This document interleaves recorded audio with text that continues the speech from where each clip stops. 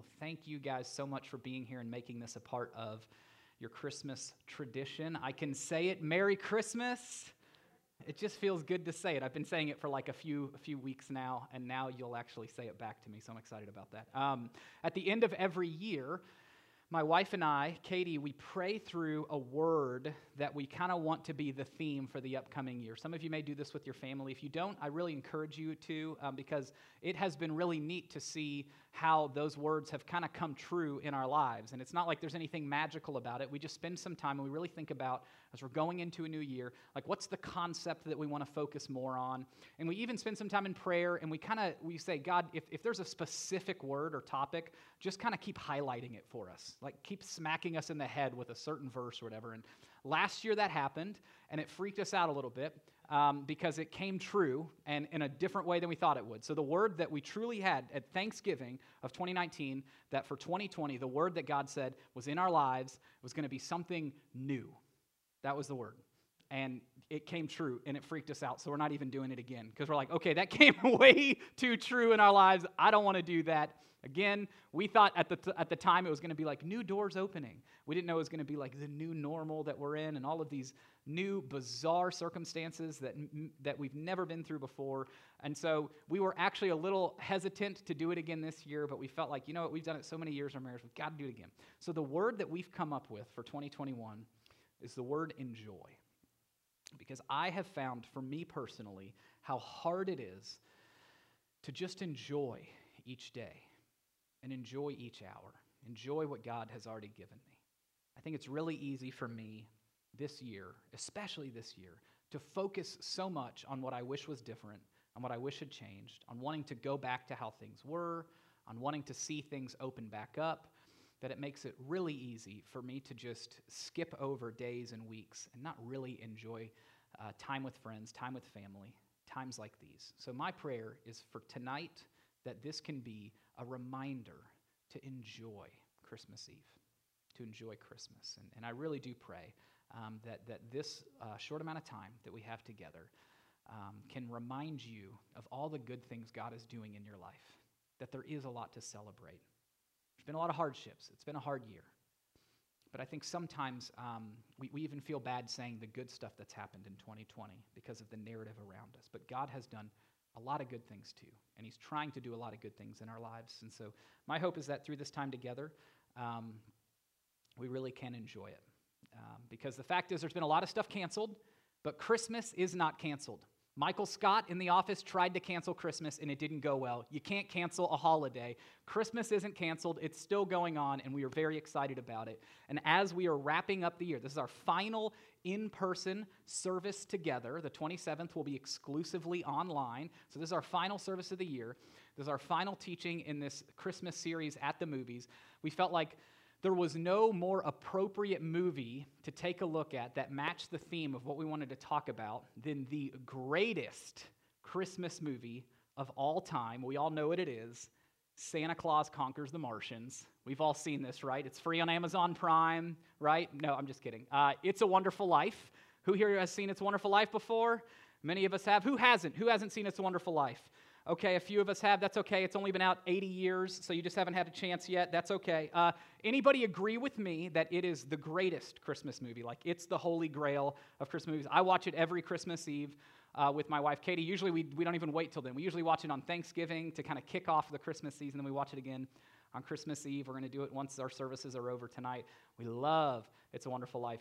Let me give you the premise for those of you that haven't seen it before. It's a Wonderful Life follows a guy named George Bailey, and this movie came out years and years ago. So some of you are like, I don't even know what you're talking about. It came out way before I think everybody in this room was born. It came out in like the 1930s. So It's a Wonderful Life follows a guy named George Bailey who is like a hometown hero. Like he's made a huge difference in the town that he lives in, Bedford Falls, and he hits a crisis when his business partner, his uncle, loses a huge amount of money. It was like $8,000, which in today's terms wouldn't sink a business, but if you added inflation to $8,000 in the 1930s, today it'd be like over $100,000 that's been lost. And this crisis hits, and he's running all over town trying to figure out where the money went. They can't figure it out.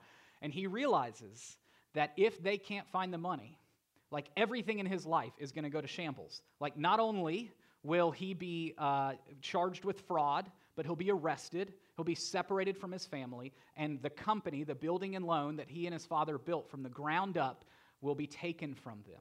And so he gets to a place that many of us have been before, where you just feel like you're at a dead end, and he's at the end of his rope, and he's asking for something to help him. And so what we're going to do is we're going to watch a scene that shows him in the desperation, in him asking for a wish from his guardian angel, Clarence. So watch this clip real quick, and then we'll come back to teaching. I don't know whether I like it very much being seen around with an angel without any wings. Oh, I've got to earn them. And you'll help me, won't you? Sure. How? By letting me help you. Only one way you can help me. You don't happen to have $8,000 on you, do Oh, you? no, we don't use money in heaven. Oh, yeah, that's right. I keep forgetting it. Comes in pretty handy down here, bub. Oh, tut. I found it out a little late. I'm worth more dead than alive. Now, look, you mustn't talk like that. I won't get my wings with that attitude. You just don't know all that you've done. If it hadn't been for you... Yeah, if it hadn't been for me, everybody would be a lot better off. My wife and my kids and my friends. I mean, look, little fella, why you go off and haunt somebody else, will you? No, now you don't understand. I've got my job. Oh, shut up, will you? Oh, this isn't going to be so easy.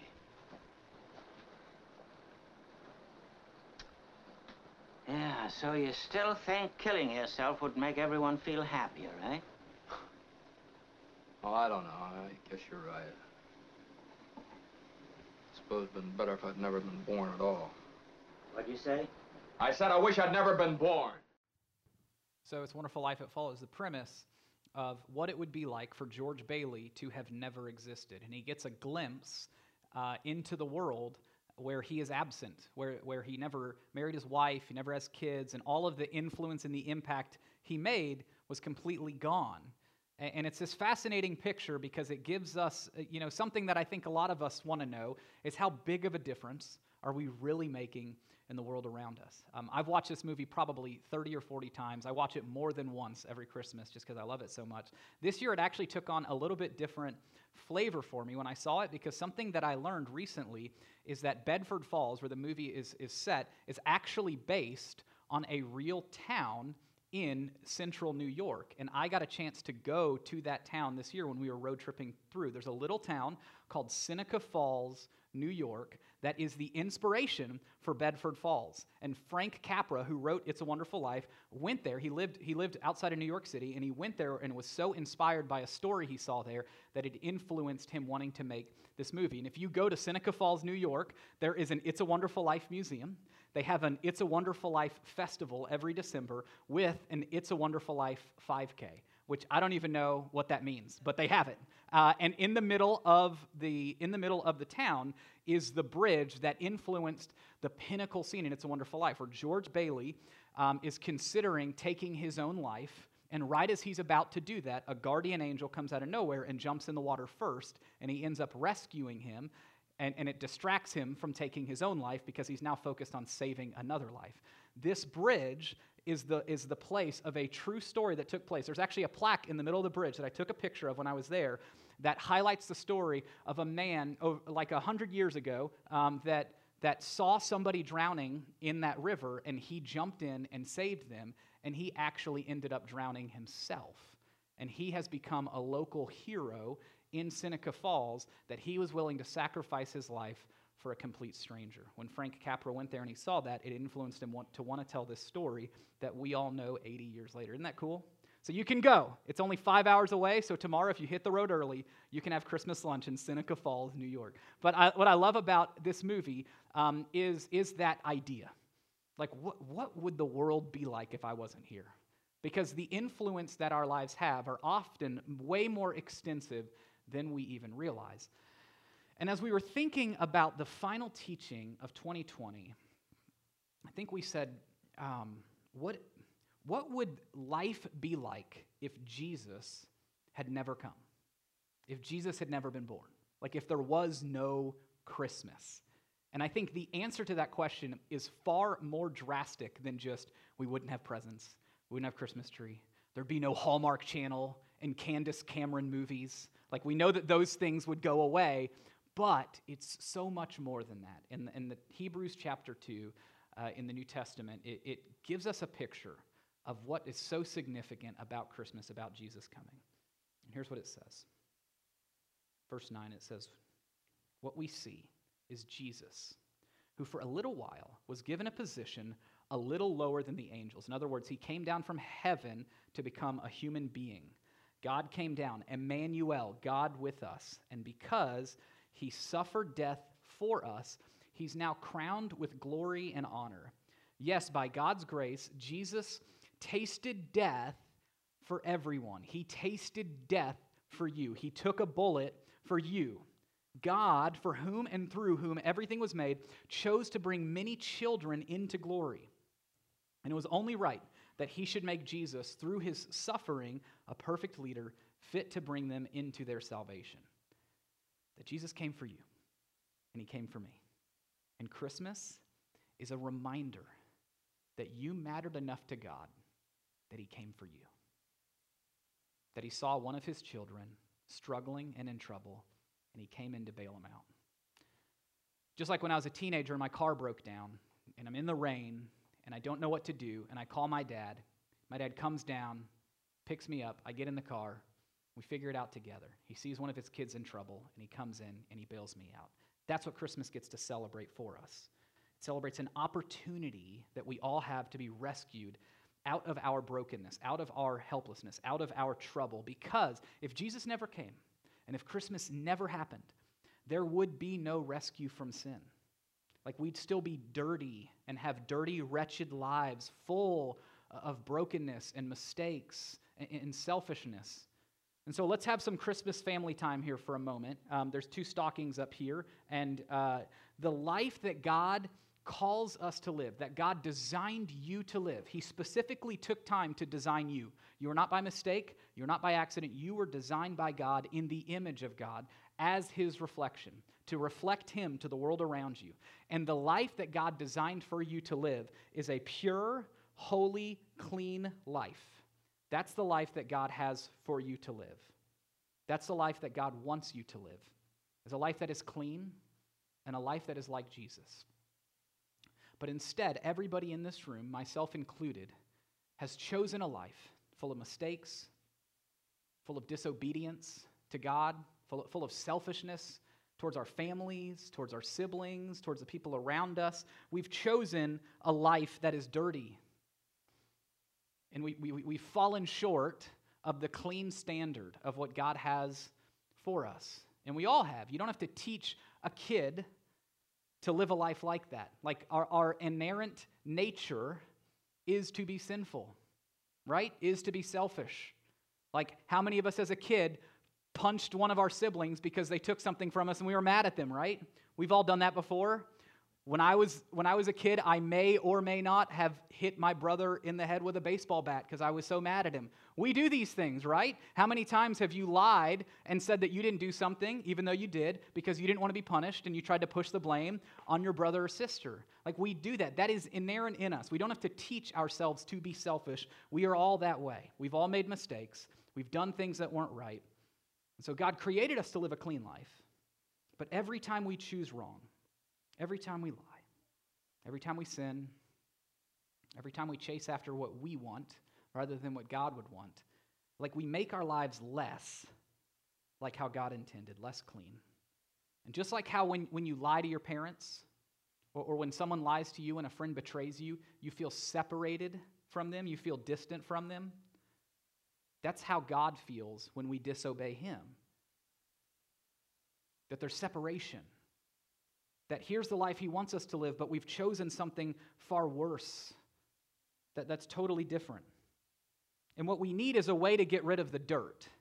And we can't just throw it in a washing machine and sprinkle some Tide in there. Like, the only thing that will clean the stocking is Jesus. Verse 11, it says, "So now Jesus and the ones he makes holy, he makes clean, he makes purified, he makes perfect, have the same Father."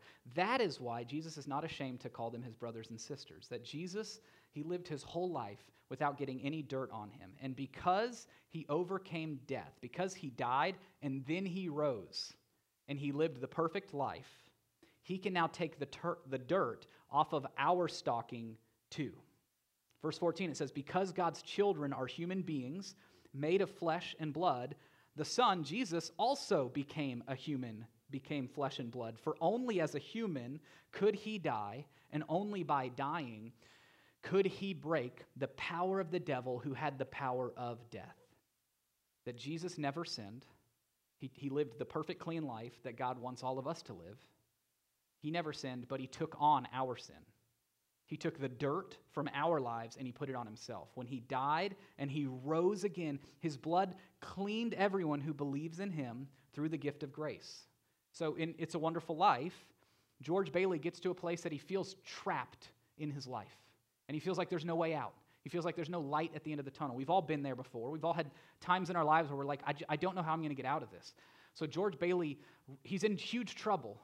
And the very first scene of the movie is a conversation between God and the guardian angel. And God says, I realize one of my kids is in trouble, so I'm sending down the guardian angel to help them and to bail them out, to show them that there's another way. See, the beauty of Christmas is this. God recognizes that we're in trouble on our own, that we can't get out of the dirty life on our own. So what did he do? He sent down Jesus to be that rescue for us. We can be rescued out of it because Jesus came. That's what we celebrate. Verse 15, it says, only in this way could he set free all who have lived their lives as slaves to the fear of dying. I think if we're all being honest, there's been times in our lives where we've felt like slaves to fear. This year maybe more than ever, where we've felt like there's some fear or anxiety that we just can't seem to, like we're just worrying over and over, and it feels like we're a slave to it. Like we don't want to be worrying about it, but we do, because there's so much in our lives that we don't know. There's so much in our lives that are completely uncertain. And what this is saying is we don't have to be afraid, because a life with Jesus offers us peace, because we don't have to do it alone. And of course, it's been a hard year. Of course, there's been a ton of worry. Of course, there's been a lot of fear and anxiety, but you don't have to do it alone. Even if things are unpredictable, you don't have to be afraid, because God sent Jesus down to give you peace. And if Jesus didn't come, if Christmas never happened, there would be no freedom from our fear. But he did come. And when you truly plug into Jesus, don't just like show up, but if you truly plugged into the kind of relationship that God designed for you to live, it would change everything. Because you could get to a place that even the deepest fears in your heart, you could lift up to God through prayer, and you can still feel peace, even though it might not be resolved, because you know that it's no longer something you have to figure out, but you've asked God to help you with it. There was a stat that came out a few weeks ago that is fascinating, because this was put out by a very large group of scientists and researchers and doctors, a huge study on mental health. And they're saying that the amount of people, the percentage of people that are struggling with mental illness is higher than it's ever been. Some estimates say 40 to 50% of adults right now, this year, have struggled with severe anxiety or depression or suicidal thoughts or some type of trauma that has caused them to emotionally and mentally just be ill and sick and struggling. And many of us in this room, like this has been a struggle for that this year. And here's what they found. They did a research of all the different groups. And what they found was this. Democrats got mentally unhealthier this year. Republicans got mentally unhealthier this year. Men got mentally unhealthier this year. Women got mentally unhealthier. Older people, mentally unhealthier this year. Children, mentally unhealthier. Everybody except for one group. There was one group that actually became mentally healthier this year. And this was a secular study. And what they discovered was this. The one group that actually is mentally healthier now than they were a year ago were those who attended church regularly. Isn't that crazy? No, it's not. Because the Bible told us that this would happen. It says, for those of you that truly put your faith in Jesus, even during a crisis, you can keep growing. In fact, you can become stronger, not just stay neutral. This is saying that those of you that committed to continuing to follow Jesus and didn't fall away, didn't allow the trial to cause you to scale back, actually you grew healthier this year because your dependency wasn't on what's happening down here. It's on what God's already done up there and what God's doing in your life. Which, side note, that alone to me is enough reason why I'm going to make one of my top New Year's resolutions to stay plugged into God. Because if you want to be mentally healthier, the number one thing you can do, the study shows it, the number one thing you can do is stay plugged in. The Bible told us that. See, no freedom from fear if Jesus never came. Verse 16, it says, we also know that the Son, Jesus, he did not come to help angels. He came to help us, the descendants of Abraham. Therefore, it was necessary for him to be made in every respect like us, his brothers and his sisters, so that he could be our merciful and faithful high priest. I'm going to come back to that before God. Then he could offer a sacrifice that would take away the sins of the people, that Jesus lived the clean human life in place of our dirty, broken life. Since he himself has gone through suffering and testing, he's able to help us when we are being tested. That if Jesus never came and if Christmas never happened, there would be no access to God. Because Jesus is our high priest. And a high priest is the one that bridges a gap between God in us. And because Jesus came, he serves as the bridge between us and God. We don't need another person to connect with God because Jesus is that for anybody who wants to follow him. So before that, in the Old Covenant in the Jewish Bible, the covenant under which they lived, they actually were dependent on a physical person, a high priest anointed and appointed by God to represent his people. So we all know the song Jingle Bells, right? We all know that song. It was actually influenced by a Jewish poem that was written in the Jewish tradition as a worship song. Now, obviously, that's not the case now. Gwen Stefani has stolen it and is using it for her own gain. But the roots of Jingle Bells is actually rooted in Jewish tradition because in the Jewish culture, a bell represents so much more than just an instrument. Here's why. Because before Jesus came to serve as our high priest and gave us direct access to God, before that, this was how you were made right with God. At certain times throughout the year, there was a high priest who would wear a special garment, wear a special robe. If you want to read more about this, you can turn Leviticus and Deuteronomy, spend a lot of time specifically talking about the covenant under which they had to follow. So the high priest would go into a room, a sacred room in the middle of the temple, and he was the only one allowed in there. Does anybody know what it's called? It was called the Holy of, anybody know? Holies, the Holy of Holies, that only the high priest was allowed in. He was the only one that was allowed to pass through the curtain. And he had this robe on, and he had two things on his feet. On one leg, he had a rope, and on the other leg, he had bells. And here's why. Because he would come to offer a sacrifice on behalf of all of God's people. And one of two responses were going to happen there. Either God would accept the sacrifice, or he would deny the sacrifice. And he would deny it if he knew that it wasn't a true repentance, a true confession, that the people are hoping to be forgiven, but it's not an authentic apology.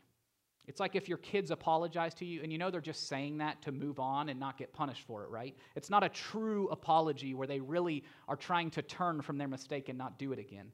So sometimes God would see through that and know that it wasn't true repentance, it wasn't true confession, in which case they would hear a sound from outside the curtain. They would hear a thump. And that would be the high priest being struck and dead by God. That if God did not accept their sacrifice, the priest was killed on the spot. The reason why there was a robe on one of his legs is that's the only way the attendants could pull him out of the Holy of Holies because they weren't allowed in there. But if God accepted their sacrifice and he'd forgiven all of the people for their sins, then what the priest would do to let the people outside the curtain know who are anxiously waiting is he'd shake his leg. And the jingle bells outside the curtain would let the people know God has forgiven us. We're made right with God. So when we hear that, when the Jews would hear that sound, what they knew is they're made right with God. Now here's the beauty. We live under a new covenant, the perfect covenant with God, where everybody can experience jingle bells in your heart every single day because the sacrifice has already been offered. God has already accepted it. All you have to do is ask God to forgive you and to acknowledge that sacrifice for your dirt. And that's why This is such a beautiful passage. Because Jesus came, we have direct access to God. We have an invitation to God's table. Like you're invited to Christmas dinner every year, and there's a seat with you with your nameplate on it, and the only thing holding you back from being a part of God's family is you haven't sat down yet, and you haven't fully asked God to forgive you for the disobedience in your life. But we can have direct access because Jesus is now our high priest. And when you say yes to Jesus, it's like this. It's like he's exchanging your dirty stocking for a clean one that can't get dirty anymore because that clean stocking is Jesus' perfect life, and it's set on top of yours. And that's what Jesus chooses to acknowledge when you say, you know what? I can't do this anymore. I can't clean myself. Jesus, you've got to cleanse me of my sin. And just like George Bailey, I think there's a lot of us that are kind of there where we're like, I can't do this anymore. And I need someone to come in and help me. And what Jesus is saying is, I'm here, and I've already laid down my life, and all I'm asking is for you to say yes to me. You to invite me into your life. You to sit down and take the seat at the table. Because when you say yes to following Jesus, God chooses to look past the dirt in your life and instead see the clean life that Jesus lived on your behalf. I want to show one more clip from It's a Wonderful Life, and then we'll close out. And this is a clip that gives George a snapshot of how the world looked drastically different because he didn't exist, and the number of lives who were impacted just by his one life. Let's watch it together. Are you sure this is Bailey Park? No, I'm not sure of anything anymore. All I know is this should be Bailey Park. But where are the houses? You weren't here to build them.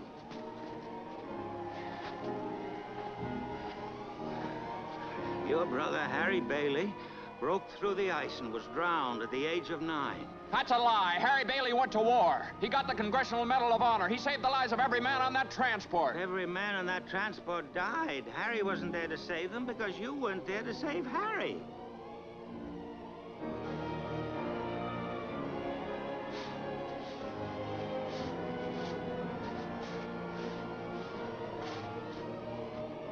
You see, George, you really had a wonderful life. Don't you see what a mistake it would be to throw it away? Your life touches more people than you realize. You have a bigger impact than you realize. And when you say yes to Jesus, it's like you're saying yes to the wonderful life that God designed for you. And anything you dream up on your own will fall short of the life that God's designed for you. A life apart from God will never match a life aligned with God. That's why Christmas is so special for us. You know, for most of the world, it's a time to exchange presents, to watch some movies, to eat a bunch of food. But for those who have chosen to follow Jesus, we know it's something so much more. It's so much more meaningful. It is our reminder of what Jesus did. See, we're glad that Jesus was born. Because if he never came, we wouldn't have the gift of rescue. We wouldn't have freedom from fear. We wouldn't have direct access to God. One of the things I love about 2020 is this. The number of people in our church family that said yes to following Jesus this year. And this is the first Christmas that they can truly say they're a part of God's family. And last year they were here, but they were kind of watching from the outside and not sure how they felt. But this was the year, in the midst of the pandemic, that they finally said, I want to follow you, Jesus, because I can't do it on my own anymore. So you have the opportunity to be rescued from your sin. And I think for some of us, we just need to be honest with ourselves. And we know where we're sitting. And we know if we died today, that we wouldn't be spending eternity with Jesus because we haven't been made right with him, because we haven't asked for Jesus to forgive us. And if that's you, all I want to do is pray for you. Give you a prayer that you can pray in your heart from your seat to say yes to Jesus and to begin that relationship. This is a prayer that many of us in this room have prayed before, and we remember that exact moment. We get excited at moments like this because we remember what it was like for us when we said yes to Jesus, how it changed everything, and it was exciting. And we didn't fully know what it meant, but we knew that this was something, this changed everything. It changed the way we view the world around us. So I just want to pause with you and pray, and then we'll close together. Let's pray. God, first of all, I just want to thank you for those in this room who have turned from their sin, from their disobedience to you, said yes to follow you. God, I want to celebrate with you because I know their eternity is forever changed. God, if there's anybody in this room that has never fully gone all in, and they know now is the time, they want to exchange their dirty stocking for Jesus' clean life. God, I just pray right now where they are that they pray this prayer. Jesus, I know that I'm a sinner. I know that I've fallen short. God, I'm asking you to forgive me. I'm asking for you to clean up my life.